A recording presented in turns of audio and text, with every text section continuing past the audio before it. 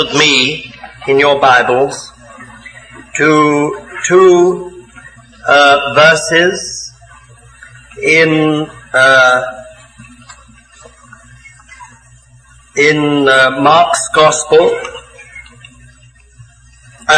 in Luke's Gospel, chapter 16 and verse 16.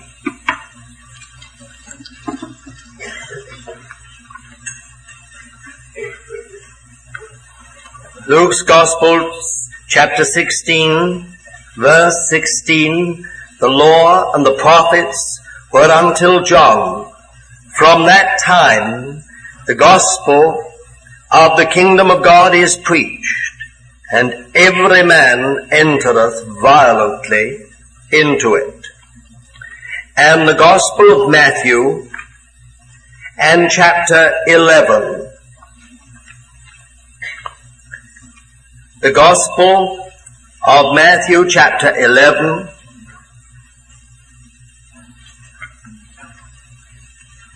and verse 12.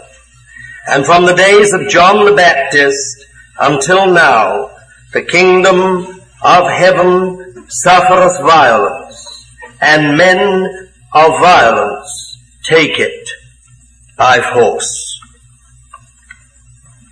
Shall we bow together in a word of prayer? Heavenly Father, we thank you as we come into your presence this evening, as we have sought to worship you this night, that when we turn to your word, you have made available to us all the energies and powers, all the grace and that wisdom of our Lord Jesus in the person of the Holy Spirit. And we want to avail ourselves of that anointing, both for my speaking and our hearing, that, Lord, this time may not be misspent, neither in vain, but, Lord, we may meet with thee and receive from thee. So together, Lord, by faith we stand into all that provision that you have made for us for this night. Make this time live with your presence, with your working, with your speaking, Lord. And we shall give to you all the praise and all the glory in the name of our Messiah, the Lord Jesus. Amen. I think you all know that the theme of this time is Thy Kingdom Come. And my responsibility in this theme has been the gospel of the kingdom. And we have already had 2 times on this matter of the gospel of the kingdom. I sought to introduce the subject in that first time, and now in the second time we have spoken about the grace of God as the foundation of that kingdom. It is not on our pedigree or on our natural qualifications or our knowledge or our zeal or our devotion, but all God's dealings in this kingdom, from our introduction to it right through to our being brought to the aim and objective of it, is by the grace of God. Now, this evening, I want to take this matter one step further, and I want to start with this very strange statement of the Lord Jesus about the kingdom of God suffering violence, and men of violence taking it by force. It must seem to many people who think of Jesus gentle, meek, and mild a very strange statement. They might almost wonder whether someone misquoted it or misinterpreted it. But here we have it not only in Matthew's Gospel, but also in Luke. The way Luke records it is that every man entereth it, that is the kingdom of God, violently. Now I find this very interesting because there is a common and I think erroneous idea about the gospel, very prevalent in Christian circles, both evangelical and charismatic, that the gospel is really a very simple matter. It is just something to do with the forgiveness of God and a kind of conversion. But actually the gospel of the kingdom is infinitely more. When we look at the Acts of the Apostles, we find a very interesting thing. We find this phrase again and again. It says, and Paul preached the kingdom of God. Or it says, preaching and teaching the kingdom of God. We discover that this good news, this gospel, this good news of God's kingdom, of God's kingship, is far more than merely being forgiven. That is the initial thing. But the fact of the matter is that this gospel, the presence of this kingdom of God, the preaching of this kingdom of God, the presence and preaching of the kingship of God always challenges people.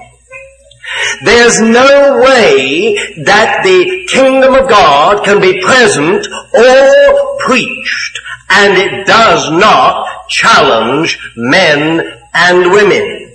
It confronts us. It confronts us with reality. It confronts us with eternal realities. It forces us to decisions. Now that is the gospel of the kingdom. It is not merely to do with salvation, nor even only accepting the kingship of God, the kingship of the Lord Jesus. It is also a question of our kingship, of our being educated, trained, disciplined, brought by spiritual growth to the place where we can administer the will of God, where we can come to the throne of God. This is the good news of the kingdom of God. Therefore, this matter of the gospel of the kingdom has very much to do with character, lasting, eternal, genuine character. It has very much to do with experience, real and genuine experience of God. It has very much to do with growth, spiritual growth to maturity, genuine growth to maturity, not just growth in the head, in academic knowledge, in a kind of theology, but a growth within our very being in both experience and in character. Now that leads me to look at this matter in three ways, all of which are related. And the first thing I want to underline tonight in this matter of the good news of the kingship of God is the required violence. The required violence. Violence is required if you and I are going to reach the goal of God's kingdom. If you and I are going to come to the end of the Lord, if you and I are going to realize the very significance of the gospel for us, then you and I are required to exercise violence. Please look at these scriptures. In Luke chapter 16 and verse 16, the kingdom of God, Luke 16 verse 16, The gospel of the kingdom of God is preached, and every man entereth into it violently. I don't think this means that your new birth is violent. What I believe it means is this, that you can only enter into the kingship of God in experience. In experience. You can only have that character of kingship produced in you and me, which will bring us to the throne of the Lamb, bring us to the throne of God, only if you and I are prepared to be violent. Now, we have to be violent not with one another, as is so often the case in Christian circles, but violent with oneself. And this word violence is interesting because most of us mollycoddle ourselves. We wrap ourselves up in cashmere and silk. We beautifully care for ourselves. What we feel others should go through, the way they should be disciplined, is something quite different to the way that we look after ourselves. But every man can only realize the end of the gospel, the goal of the gospel, if he enters into this matter violently. Now look again at Matthew and chapter 11 and verse 12, and we have it put perhaps even more clearly. The kingdom of heaven suffereth violence, and men of violence take it by force. Now, there's no getting away from this. It's not as if somehow or other this word violence has very unfortunately got into the record and shouldn't really be there. We are told quite clearly the kingdom of heaven suffers violence. This kingship of God suffers violence, and men of violence take it by force. You can't get away from that. No amount of theological acrobatics will enable us to get out of this matter. Here there is a required violence.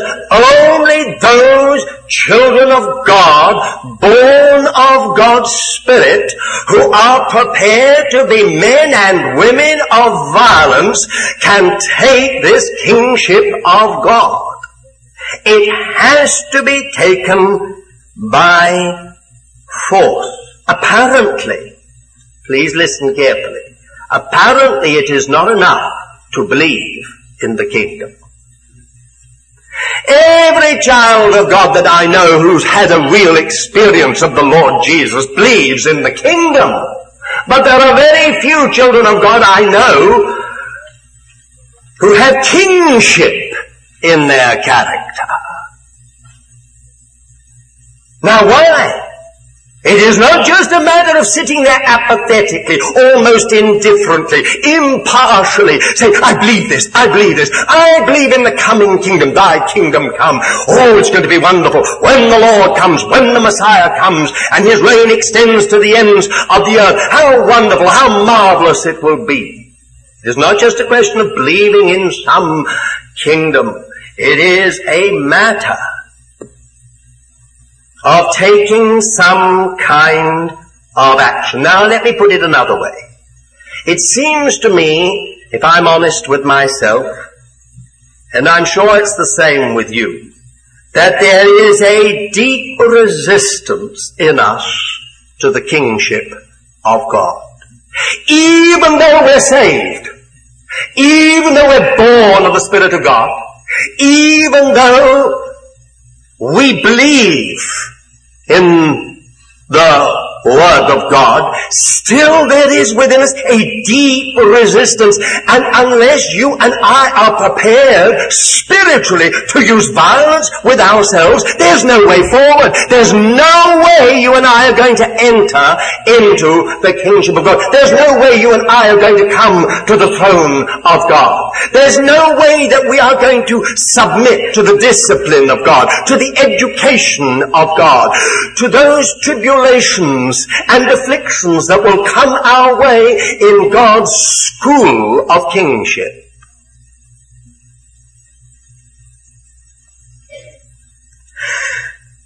We have to be violent with ourselves. The goal of the gospel, the aim of God for His kingdom will never be realized without such violence on our part. Now I want to take you to a few other scriptures so that no one has any excuse in this matter. I want to take you to one of the letters of the Apostle Paul, the Philippian letter, chapter 3, to a reasonably well-known verse, verse 12. Now listen to this very carefully. Not that I have already obtained or am already made perfect, but I press on, if so be that I may lay hold on that for which Christ I was also laid hold on by Christ Jesus. Now I think this word lay hold on is a very interesting word. And I imagine that most of us don't really think of it in the way that we ought to think of it. Actually in Greek it is a word for the policeman arresting a criminal. That's the way it's used. The old version, the old King James version, used the word apprehend. Now when you apprehend someone, this isn't just sort of getting to know them as some people imagine. Apprehend is when a hand is laid on your shoulder and you are arrested by an officer of the law. You're apprehended. Now that's Old English. Very sadly, of course, here in the United States, when you seceded from England, you also seceded from the English language. And one has to say that, well, it comes up again and again against problems in English with American English. English and American English. I always remember when I first came to the United States many years ago, a little caption on the New York Times, English is the language which divides the United States from the United Kingdom. Well, here we have it, apprehension. That I may apprehend that for which also I was apprehended by Christ Jesus. Let's put it another way. That I may arrest that for which I also was arrested by Christ Jesus. Let's put it another way. That I may lay hold on that for which I also was laid hold on by Christ Jesus. I thank God that in my little life the Lord Jesus took hold of me violently. He took hold of me when I had no idea of Him or what He was or who He was or anything. I had never even read the scripture when I was 12 years of age. I had never been to synagogue, nor to chapel, nor to church. But I remember that day when the Lord Jesus took hold of me. Now, when He first took hold of me and I saw the Lord, I had no idea what it all meant. I didn't understand. I just knew that somehow He was alive, He was real, He was the Messiah, and He was the Savior. That's all I knew. I had no idea that when He took hold of me, it was for a purpose. It was years afterwards I began to discover that it isn't just to be drab, little, anemic, colourless Christians sitting in rows in meetings, looking at one another, waiting until we grow toothless and blind, and finally we shall be transported into some heavenly kingdom where we shall be part of an eternal choir forever and ever and ever and ever and ever. This kind of gospel that has been preached, which has brought this whole matter into disrepute, is so sad. It is so limiting. It is so destructive. It is absolutely true. There is nothing more wonderful than to be forgiven. There is nothing more wonderful to know your sins cancelled, blotted out as a thick cloud. There is nothing more wonderful than to be saved, to be delivered from the power of darkness and transferred into the kingdom of God's dear Son. But my dear friends, that's not the end of the matter. God has a purpose.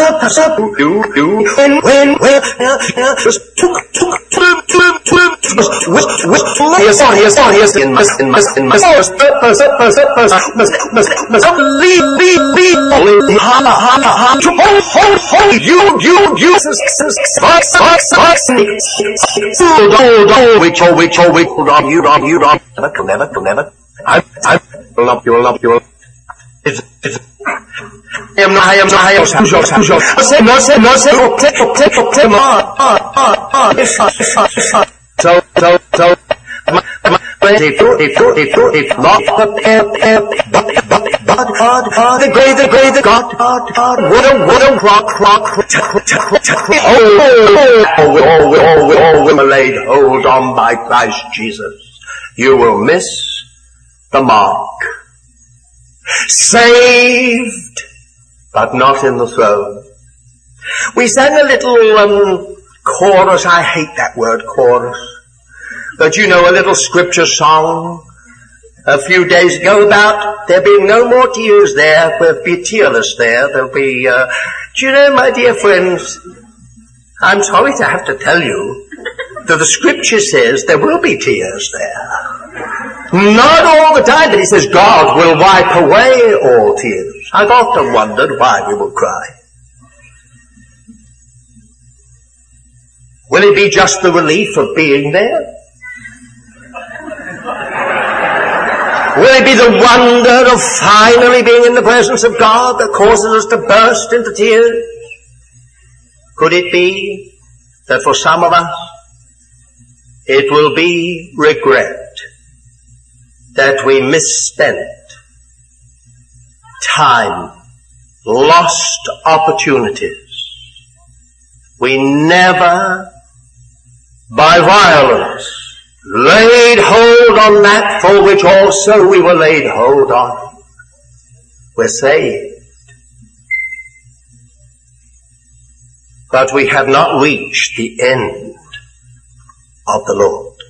Now, my dear friends, this, I think, is an amazing subject. And when I read the Apostle Paul, I find it so unbelievable. This greatest of all our rabbis, this man who spoke of himself so clearly in this testimony, the most remarkable testimony, I think, in the Bible. This man who said that to be a Jew was in every way to have value.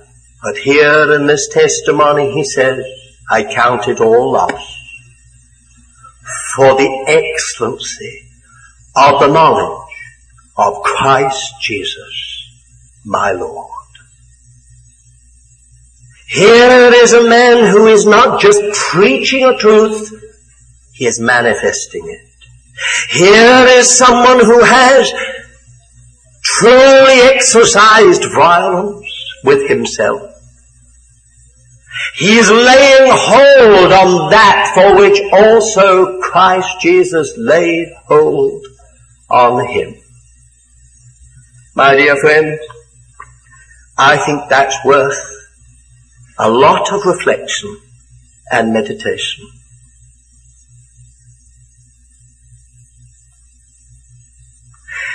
Of course, it's not only there. If you want to go with me elsewhere, I can take you to the first letter of the Apostle Paul to his son Timothy.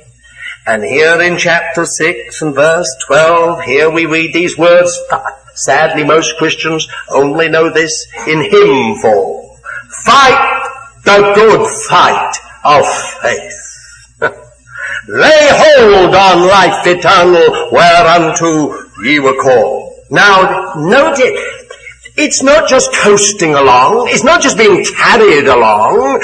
It's not just drifting in some kind of spiritual relaxation, some passive current of the Spirit of God, just being passively carried along by the power of God. Here is the word of the apostle at the end of one of his last letters to his beloved son in the faith, Timothy. Fight the good fight of faith.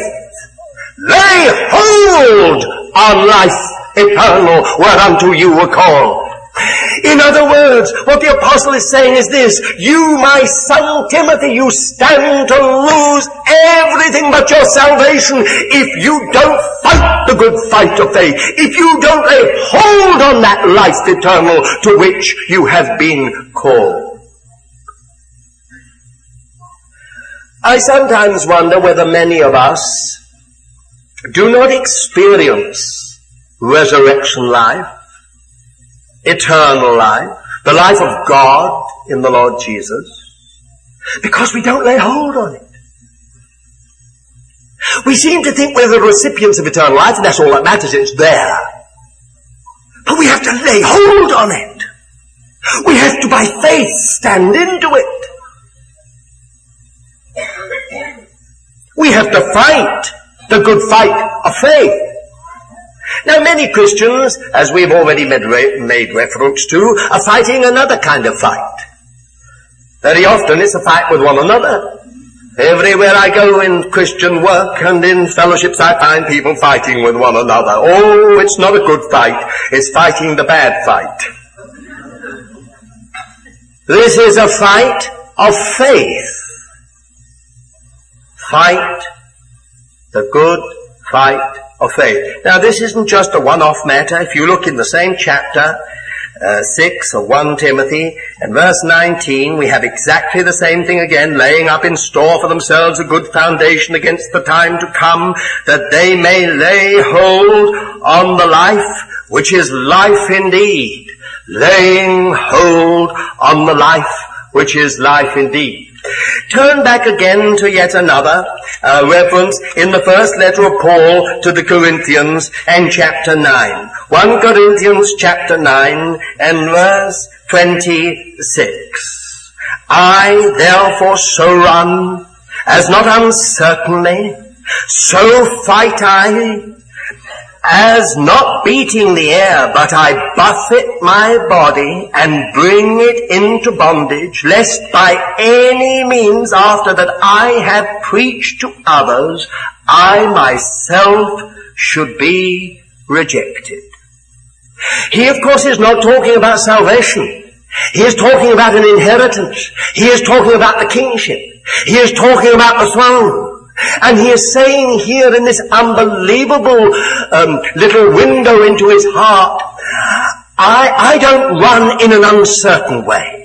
I'm quite clear as to what the goal is. I don't box, that's the word in Greek. I don't box the air. I'm doing it in a way that I'm bruising my body. I'm actually disciplining my body. This is the same thing, isn't it? It's this whole matter of violence. If you go to the Gospels, there's one, this is all encapsulated in one little statement that has always intrigued me in Matthew chapter 18. Matthew chapter 18 and verse 22.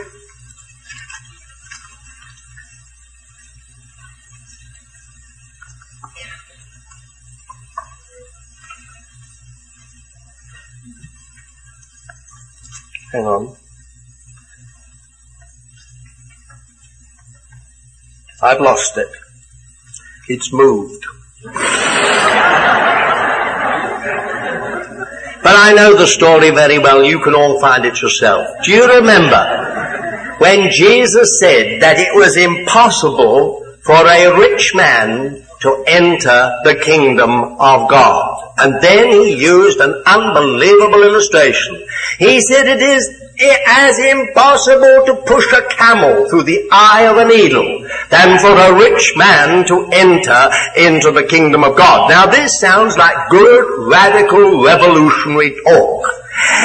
I always think camels are most extraordinary creatures. I have a fondness for camels. I always remember a brother who told me a camel is a horse put together by a committee. I don't agree. I think the camel is one of the most remarkable creatures in the world. And when people tell me this creature evolved, I just can't believe it. I can only believe that someone with immense humor created the camel. And here is the Lord Jesus talking about a camel. Do you know what I'm talking about? About that great camel, our camel, not the Bactrian camel of China and Central Asia with the two humps, that's smaller, but that great dromedary camel, the one-humped camel. Can you imagine trying to push that camel through the eye of a needle? Now some people say this eye of the needle was a little door in one of the gates of Jerusalem that they used to take the camels in when they came late, but they had to take everything off the camel to allow the camel to go through. You can discount it. No Jewish merchantman will ever leave his goods outside of the city wall. You can forget that altogether. It's absolute nonsense. As if he would take the camel inside and leave the goods outside. It's so stupid. Having transported them hundreds of miles, now he leaves them outside where brigands and robbers are outside. I mean, these Christian interpretations are unbelievable. The fact of the matter is, you take a little needle, and you see the eye of a needle, and you see a camel with those wonderful face that it looks. You couldn't even get the snout of a camel through the eye of a needle. Can you imagine the humor of the Lord? Can you imagine people getting a camel and pushing it and pushing it and pushing it and pushing it and somehow trying to get it through that eye of the needle? It's impossible. And then the Lord brought home the punchline. No more can a rich man enter the kingdom of God or the kingship of God than a camel goes through the eye of a needle. Now we immediately think, we know what the Lord's talking about. He's talking about riches. He means, because it comes just after the story of the rich young ruler, when Jesus said, there's only one thing you lack. Go, sell all that you have, and come, follow me. And he turned away sorrowfully. But Peter and the other apostles understood something far more than just a question of a literally rich man. Because Peter said, and apparently the others assented with him, then Lord, who can be saved? Now Peter was not a rich man. I have stood in Tiberias, in Capernaum, by the Lake of Galilee, by Peter's little home. They discovered it some years ago. That little home is literally from here to those steps. It was the first house church in Galilee. It was there that Jesus stayed, in one little tiny room. He wasn't a rich man. Now, it's possible that Matthew, Levi, was a rich man because he was a tax collector. And most of them were pretty wealthy because they took bribes on the side, and they became quite wealthy. John came from a very good family, but Peter and Andrew very poor. Here is Peter saying, then who can be saved? He had understood something. It wasn't just a matter of wealth. Apparently it was self-sufficiency. Any trust in yourself, whether it's in your intellect, whether it's in your ingenuity, whether it's in your resources, whether it's in your personality, whether it's in your background, whether it's in your pedigree, whether it's in your property, whether it's in your professional status. It doesn't matter what it is, but if you trust in those things, it is impossible for you to come into the kingdom of God. Now do you understand what it means? The kingdom of heaven suffereth violence, and men of violence take it by force. There is something within us that resists this kind of thing. Why should I let go of my intellect? Why should I let go of my ingenuity? Why should I let go of my natural resources? Why should I let go of my pedigree? Why should I let go of my professional status? Why should I let go of my money if that's what I trust? It needs violence.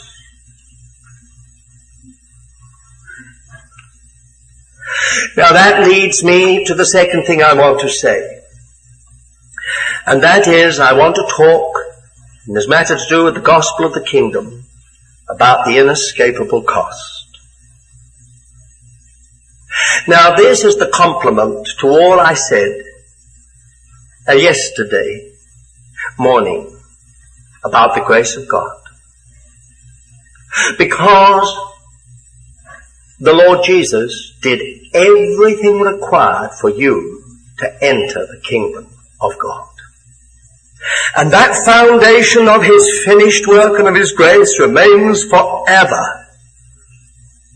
There is no way to enter the kingdom of God, no way to progress in the kingdom of God, no way to reach the throne of God, but by that grace of the Lord Jesus. But my dear friends, it would be entirely false of me if I were to leave you with an idea that the gospel does not cost.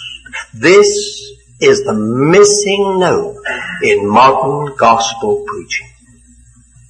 Whenever the Lord Jesus preached this gospel, wherever He preached it, though He healed the sick and raised the dead and cleansed the leper, wherever Jesus went, He confronted men and women with the inescapable cost of the kingdom of God. You can be saved, but my dear friend, listen to me. You can be saved, you can be born with the Spirit of God, but you will not move a step or two in that kingdom unless you're prepared for the cost. The Lord Jesus spoke of following Him. And somehow or other in this modern kind of gospel preaching, it seems as if it's a bed of roses. You come to the Lord Jesus and you'll be wafted along, blown along, almost catapulted along by some great force. You will not have to do anything. You won't have to pay anything. You'll just be taken right the way through to the throne of God. My dear friends, it is not true, for the Lord Jesus said, if any man come after me, let him deny himself, take up his cross and follow me. This was not some elite luxury experience for special saints. This was His gospel. This was all to do with the grace of God, which only can save us, which can only cancel our sins, which can only bring us to a place where we're justified in the sight of God. But then if you and I are going to come to the goal of that gospel, to the end of the Lord in the kingdom of God, then you and I have a price to pay. Now, what is that price?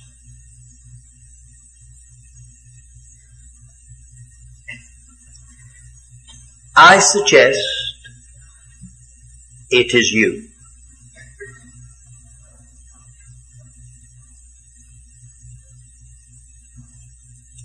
It is your self-life, my self-life. If that self-life of yours, that self-life of mine, is left untouched, unbroken, undisciplined, uncrucified, it will be our undoing. We can never reach the throne of God unless that self-life is dealt with. Take a few scriptures. Look at Mark, for instance, chapter 8. Mark's Gospel, chapter 8. Verse 34 and 35.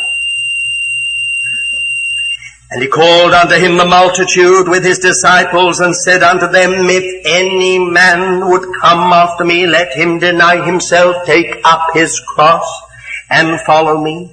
For whosoever would save his life shall lose it, and whosoever shall lose his life for my sake and the gospel's shall save it. Now the Lord Jesus used that word self-life, soul life, if you like, however you like to put it. The psyche. That life. If I hold on to it, I lose it. If I lose it, I find it. This is the inescapable cost that is involved in the gospel of the kingdom. Look again at Matthew. Chapter 16, we have exactly the same thing again in Matthew's Gospel, chapter 16. Verse 24 and 25, Then said Jesus unto his disciples, If any man would come after me, let him deny himself and take up his cross and follow me. For whosoever would save his life shall lose it, and whosoever shall lose his life for my sake shall find it. Take again Matthew's Gospel, chapter 10, and verse 38 and 39. And he that doth not take his cross and follow after me is not worthy of me. He that findeth his life shall lose it, and he that loseth his life for my sake shall find it. Look again, if you're not convinced, at John's Gospel and chapter 12 and verse 24. Verily, verily, I say unto you, except a grain of wheat fall into the earth and die, it abideth by itself alone. But if it die, it beareth much fruit. He that loveth his life loseth it, and he that hateth his life in this world shall keep it unto life eternal. If any man serve me, let him follow me, and where I am, there shall also my servant be. If any man serve me, him will the Father honor. Now here we find in the gospel of the kingdom that the Lord Jesus preached, will you notice that Mark tells us it wasn't just to an inner circle of very special, elite, superior disciples, but he brought the whole multitude together as if the Lord Jesus was saying, this is the gospel of the kingdom. If you and I want not only to enter into the kingdom, to see the kingdom, but to reach the throne of God, then you and I are going to have to face the cross.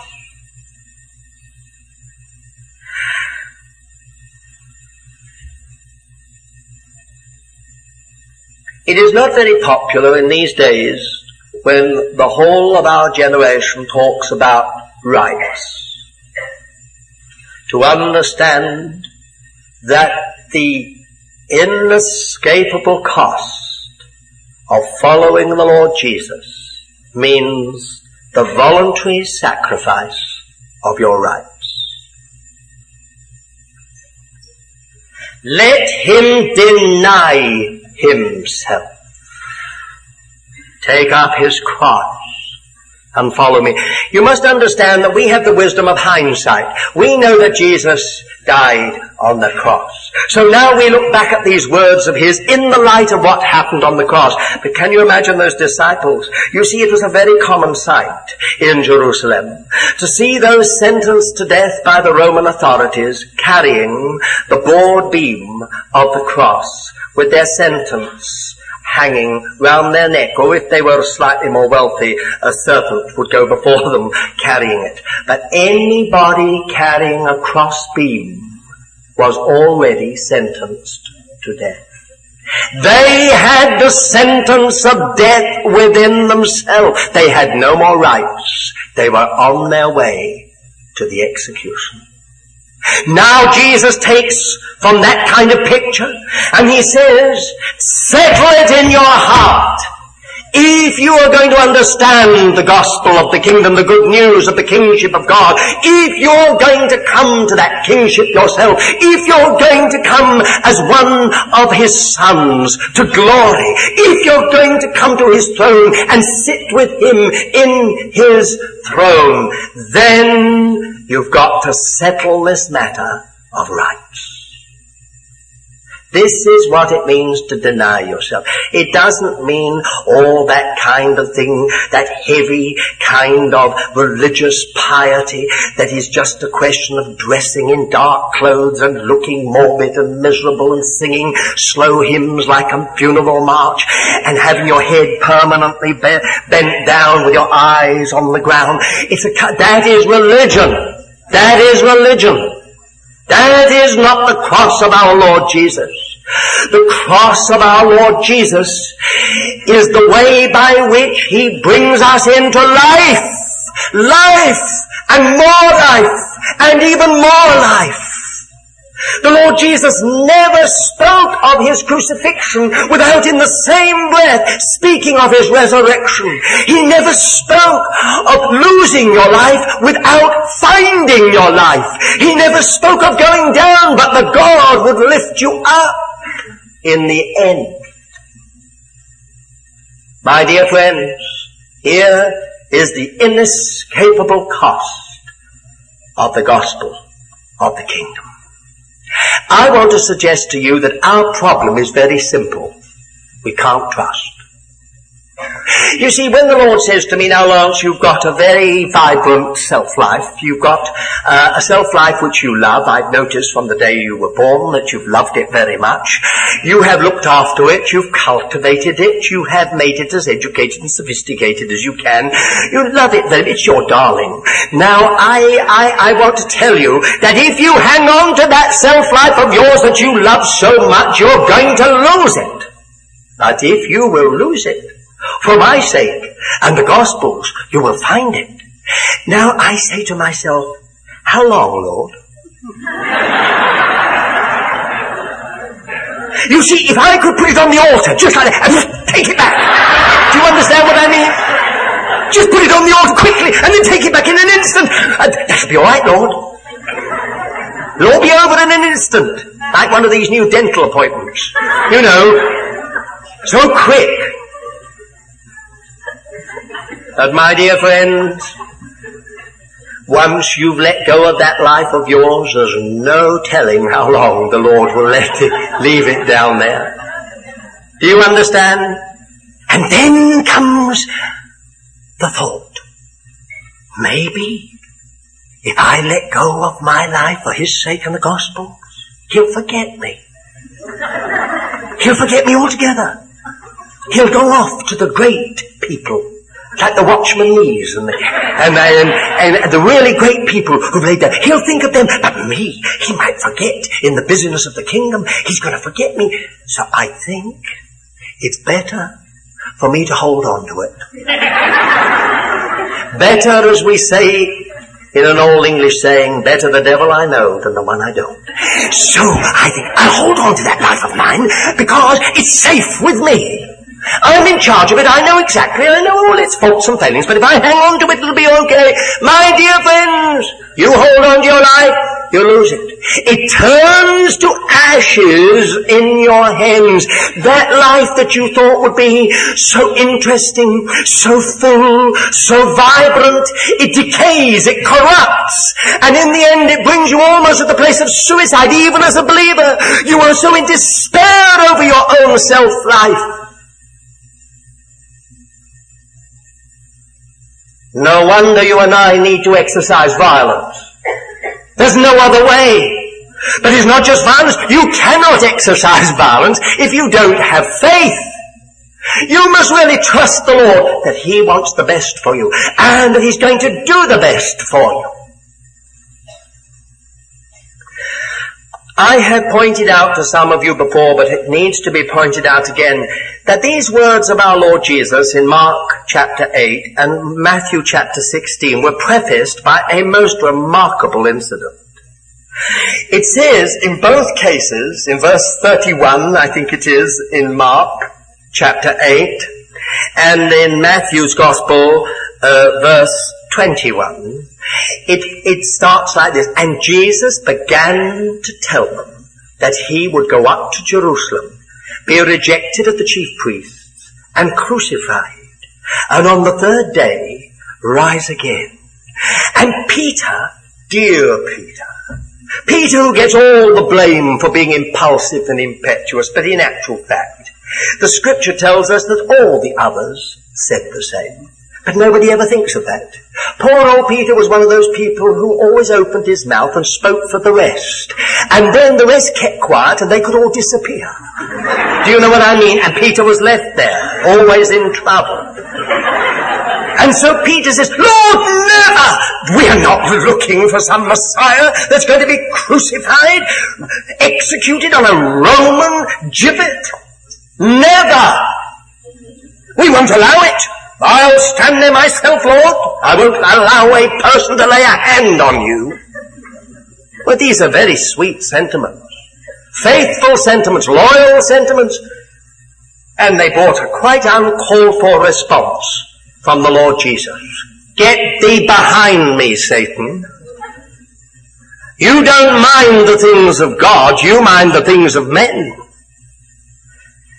Now, my dear child of God, if you came to me with such a problem about your self-life and you were saying, no, I'm not going to, I'll never go that way, that's not the gospel. That's not the gospel for me. My gospel's all joy and peace, you know, and fullness and satisfaction and I don't like this thing you're talking about. And I said to you, get behind me, Satan. You would go to Brother Stephen and say, I think that was the most terrible thing that any visiting speaker in Richmond has ever said. It's one thing for me to have said to you, I think you're thinking negative thoughts. Or if I were to say to you, you know, I think that's wrong thinking the way you're thinking. That's quite pleasant. Or even if I said, now be careful, I think Satan is manipulating your mind. Even that's nicer.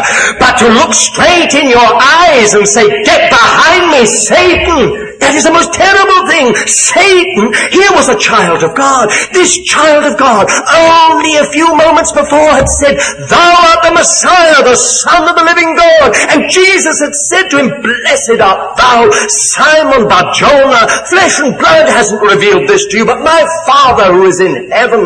He had revelation. He was devoted to the Lord Jesus. He had followed the Lord Jesus. He had given everything up to be with the Lord Jesus. And now Jesus said to him, looking into his eyes, get behind me, Satan.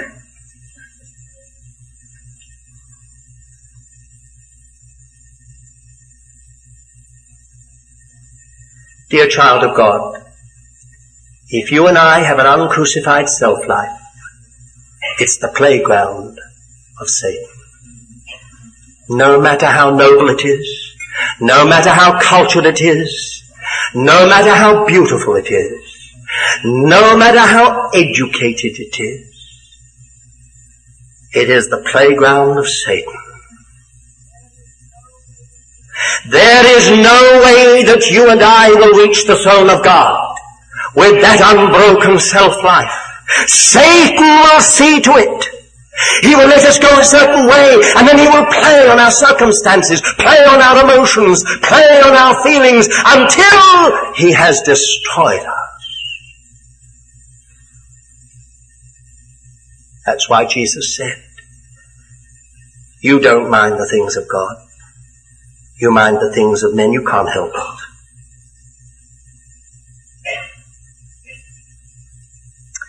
In Matthew's version, it's put like this. You're a stumbling block to me. Oh, my dear friends, how many servants of God I have known, I pray to God I'm not included, who are stumbling blocks to their own ministry. Stumbling blocks to the fulfillment of the very ministry and work God has given them to do. I know them all over the world. People who've yearned to see something happen, people who long to see God work and are themselves, without hardly knowing it, the stumbling block to everything that God wants to do. We are the witnesses. Do I have to go beyond the United States? To a whole number of ministries true ministers of God, truly anointed by God, in some cases truly raised up by God, but which have got into the most terrible mess because of unbroken self-life.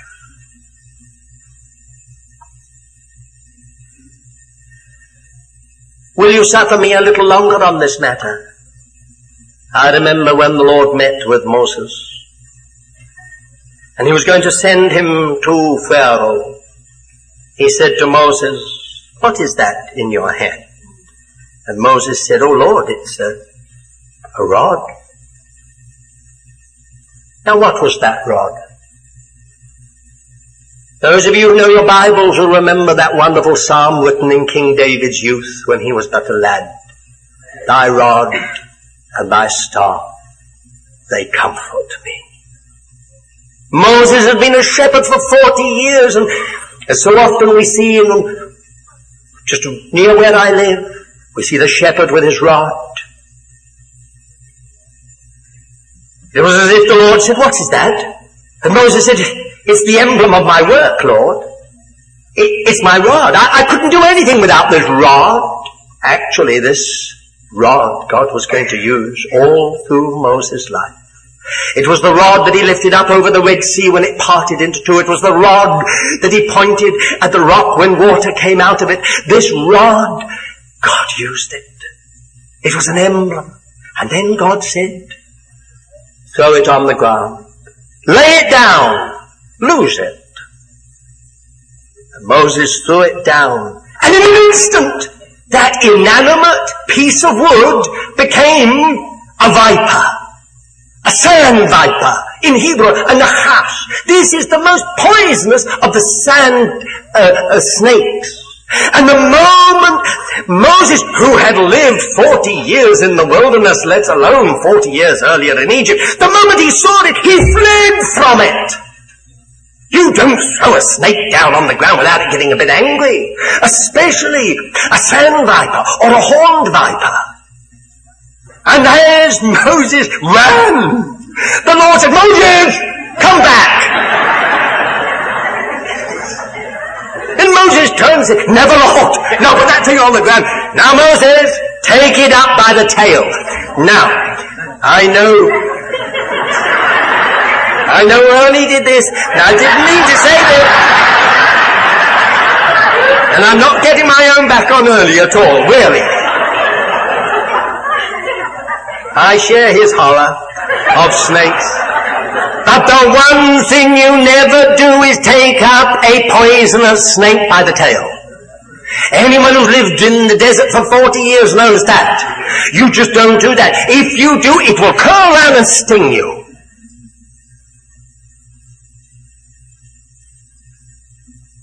What an extraordinary thing, the Lord said to Moses.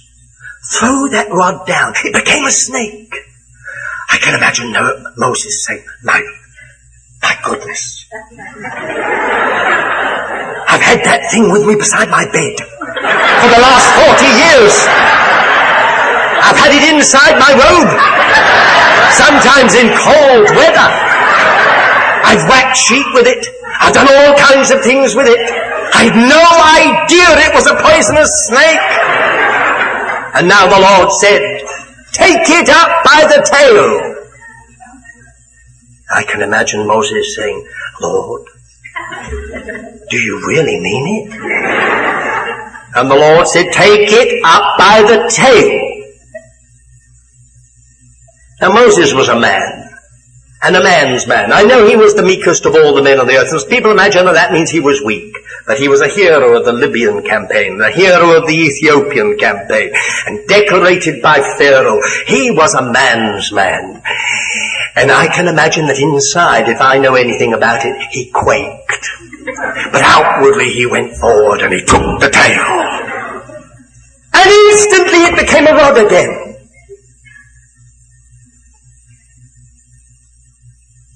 And this was the rod that every one of the plagues of Egypt was brought by. And the sea, the Red Sea was parted. Now, my dear friends, do you begin to understand something? He that loseth his self-life shall find it. And he that holds on to it or seeks to preserve it will lose it. That poison will kill you if you hold on to it. The only way you and I can come to the throne of God is by laying down ourselves. This is the inescapable cost. Now, I don't know why, but so often in Christian circles, especially in recent years, there's been almost a dichotomy between the work of the cross and the work of the Holy Spirit. As if these two works are in opposition. As if an experience of the Holy Spirit is all power, all fullness, all gifts, all joy, all ecstasy, and the cross is all affliction and all heaviness and all brokenness and all darkness. But my dear friends, it's not so.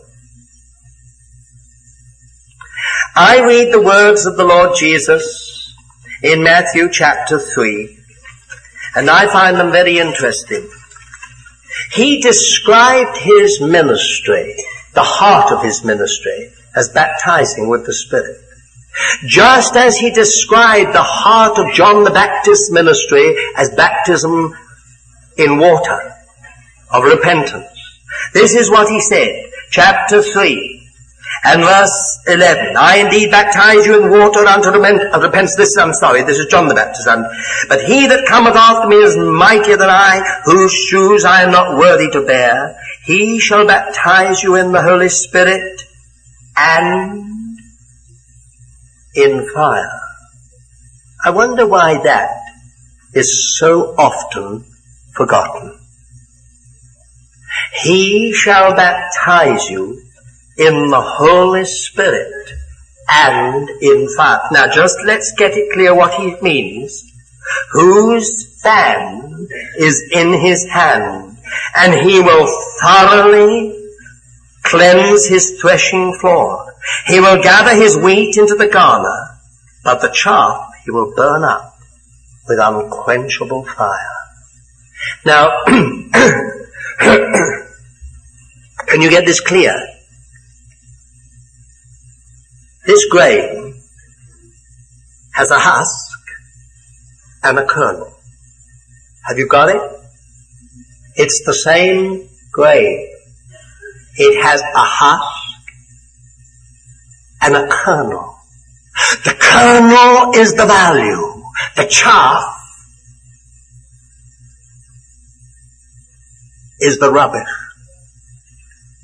Have you got it? Have you got it? When the Holy Spirit does his work in us, God gets the grain and Satan gets the chaff. He burns it up. Now why is it that we don't understand this in the work of the Holy Spirit? As if the cross can work apart from the Holy Spirit. May I put it this way? The work of the cross is a work. The Holy Spirit is a person. It is the Holy Spirit who takes the work of the cross as fire and burns up everything that is not of God. The chaff, and gathers everything that is of the Lord to be kept and guarded forever.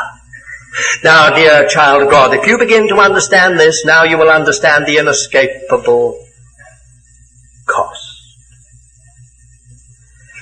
I firmly believe in experience of the Holy Spirit. There are those who have experience of the Holy Spirit right at their new birth, and I thank God for that, and I am myself persuaded that the term baptism of the Spirit covers the whole work of the Holy Spirit, both his indwelling and his anointing, his indwelling and his empowering, if you like. But the fact of the matter is, in these days of superficiality, these days of cheap decision, these days when there's a gospel preached which sounds more like a presidential election campaign than a call to repentance, There are very few people who understand anything about the Holy Spirit when they're saved. And that means, just as we didn't understand the cross when we were saved, we have to, by the blessed ministry of the Holy Spirit, step by step we come into our understanding. I can well remember when I first understood that when Christ was crucified, I had been crucified. What a revelation it was. And I can remember the first time I ever understood that the Holy Spirit was in me and upon me. It has been one of the greatest joys in my own little life to get to know the Holy Spirit as a person. I shudder when I hear people speaking of him as it. In the same way that I find it so hard when Jesus is spoken of as a commodity, as an it, a life, a food. Of course Jesus is alive. Of course Jesus is food. But he's a person. A person to come to know. A person to discover. A person to experience. A person to walk with. Here then is the inescapable cost of the gospel of the kingdom. There's no way to follow the Lord Jesus without the cross. There is no way to know the work of the Holy Spirit and be saved unless we're prepared for the cost. May God help us. And lastly, I want to speak, I don't know how to describe this last, and I'm very nervous almost of even touching on it.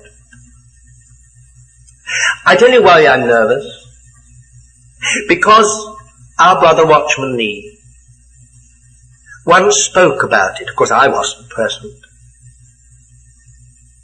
But it seems to me that one cannot talk about the gospel of the kingdom without touching on that amazing incident when that dear lady brought the most precious thing in her home and household and broke it and anointed him.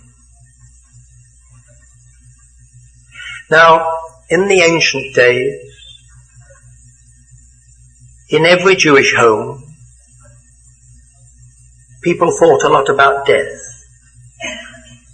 In the Jewish tradition, death is always an enemy, never a friend. And I must say, that's how I view it. But the Jew always thought about death. This lady, as far as I can see, was not a wealthy lady. But she had what was sold. We have some of these now in the Israel Museum, the Rockefeller Museum in Jerusalem. These alabaster vases. They were just about that wide. And they had a stone alabaster stopper. And they had some kind of glue that glued them. You bought this to keep for when the relative died, or when you died. And then it was broken, and it was used. Because, you see, living in many homes, poor people, they didn't have the money to suddenly go out when suddenly someone died and buy a whole pound of liquid nard. So they used to buy it in a good day, when they had a bit of money, or sometimes a husband would bring it home as a gift. Or sometimes a relative who came into a little windfall would buy it and give it to his sister or give it to his brother to be kept in the home. And this was always stored. You see, even the alabaster vessel itself was very, very valuable, especially in a poor home. And so in Matthew's Gospel, chapter 26, and Mark's Gospel, chapter 14, we have an amazing story told There were all kinds of people in and out talking with the Lord Jesus, and quite a lot of business going on, and suddenly this lady appeared with her alabaster cruse. I don't know how she broke it. She would have been careful, because she didn't want to get splinters in it. But she probably struck it on something, perhaps on the stone floor, and then poured it quickly into a bowl. And while Jesus was still talking, she began to anoint his head and his feet. And the disciples were horrified. Judas in particular was the most horrified of them all. He said, "This is terrible. Terrible, Lord, stop this woman. Do you realize what she's done? She's taken the wages of a whole year and wasted them in this stupid act." And Jesus said, of course they said, we could have used this on evangelism, and we could have used this on the poor. And Jesus said, "You'll always have the poor with you, but you won't always have me. This woman has wrought a good work. She has anointed me for my burial." Now, my dear friends, have you got it? Of all the 11 apostles, of all those disciples, this dear, almost insignificant woman, according to Matthew and Mark, we don't even know her name. She was the only one who understood that Jesus was going to the cross. And she wanted to do something, don't you see it? She wanted to do something that was supremely worship. She wanted to express an identification with him, a union with him, an understanding with him, if you like, a standing with him. She wanted to enter into his sorrow in some small way and be with him. The rest ate their meal and were satisfied. They had no idea Jesus was about to die. They discussed little theological details, I have no doubt, if I know anything about believers. Talked about this little point and that. What did you mean by this? What did you mean about, I think he meant this. No, I don't think so. What did Moses say? What did Jeremiah say? What did Ezekiel say? So the discussion went backwards and forwards. They were totally unaware of the shadow of the cross. But this one little lady, by the Spirit of God, she understood. Now, you must understand our culture. In the Jewish culture, women are very free. They're not like in some other cultures where women are bound. Women have a very amazing, as they do, I think, in Chinese homes, a remarkable position in the household. But they cannot push their way in when the men are present. Now do you begin to understand? She couldn't just come in and say, "Lord Jesus, I want to have a word with you. I understand where you're going. I want you to know I'm with you." She couldn't do that. And so into her heart came an idea. While they're all talking, I'll take my alabaster cruse and I'll bring it. And I'll break it. They won't understand. But he will. This is the character that comes to the throne. This is the kind of person that the Spirit of God has dealt with and made sensitive. Has given them an understanding that the others never have. Their heads can be filled with theology. Their heads can be filled with Scripture. Their heads can be filled with all the activities so necessary in the life of the church and the work of God. But this woman, she had a heart that understood. I say that is the sacrificial worship which has to be the end of the gospel. And I think of the Apostle Paul in that marvelous word, I beseech you therefore, brethren, by the mercies of God, to present your bodies a living sacrifice, holy, acceptable unto God, which is your spiritually intelligent worship. Here was this dear sister, this dear lady. She'd never been to seminary. She'd never probably been to school. And yet she understood more than the whole 11 apostles put together. And if none of them stood with him in the hour of his need, she stood with him.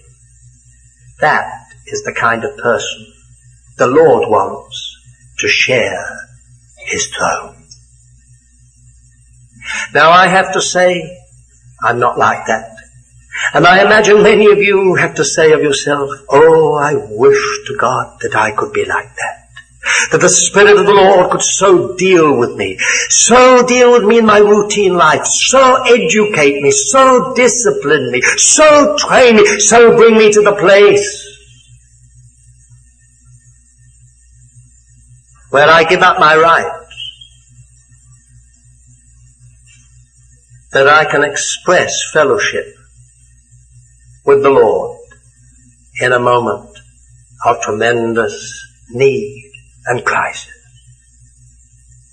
I say I have been very nervous to bring this up because I don't think anyone will ever be able to put it more clearly, more powerfully, more beautifully than Watchman Nee when he spoke about waste. My dear friends, many Christians are by their nature bureaucrats. They have a precision within them. They know exactly how much time to give to God and how much time not to. They can be so precise. My dear friends,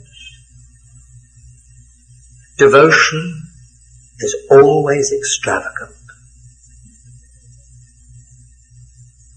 You can never worship the Lord in a precise way, in a bureaucratic way. Real worship is the pouring out of the heart. There is within it an extravagance that nobody but the Lord himself can understand. So here is the gospel of the kingdom. Do you know what the Lord Jesus said about this little lady? He said, wheresoever this gospel is preached in the whole earth, this that she has done shall be told for a memorial or a testimony to her. As if the Lord was saying, I don't just want people saved. I don't even just want people spiritually educated. I want people who are in love with me. And, dear child of God, whether you're a man or whether you're a woman, that finds you and it finds me out.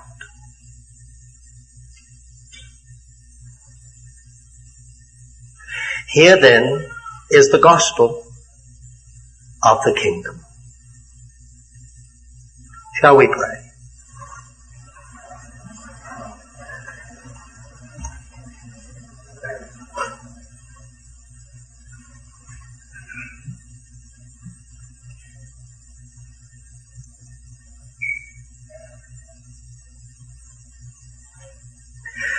Lord, we want to thank you for that saving work that you have done in our lives, in bringing us into a real experience of your grace and of your power.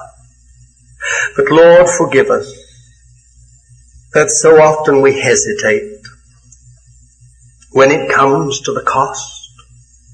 We don't know, Lord, sometimes how to take hold of that grace of yours to enable us to follow the whole way. We don't know, Lord, sometimes how to take hold of that grace and that power that you've made available to us, so that, Lord, we can give up all right to ourselves, take up the cross, and follow you. Help us, Lord, by your Holy Spirit this night. Minister to each one of our hearts, that every one of us in this place this night may be enabled to say, Lord, I will follow you. No matter what the cost, no matter what the way, I will follow you and trust you. And Lord, when we think of this lady and how she brought that alabaster cruse filled with that precious liquid spikenard, Lord, there are many of us that have such alabaster cruses hidden away somewhere in our lives, and we've never been prepared to break it. We're almost afraid, Lord, of extravagance. We're almost afraid, Lord, of too much devotion, as if somehow we'll become fanatical or weird or unbalanced. Lord, by your Spirit, work in all our hearts and make us people who are worshippers in spirit and in truth. Those who can present their bodies a living sacrifice, holy and acceptable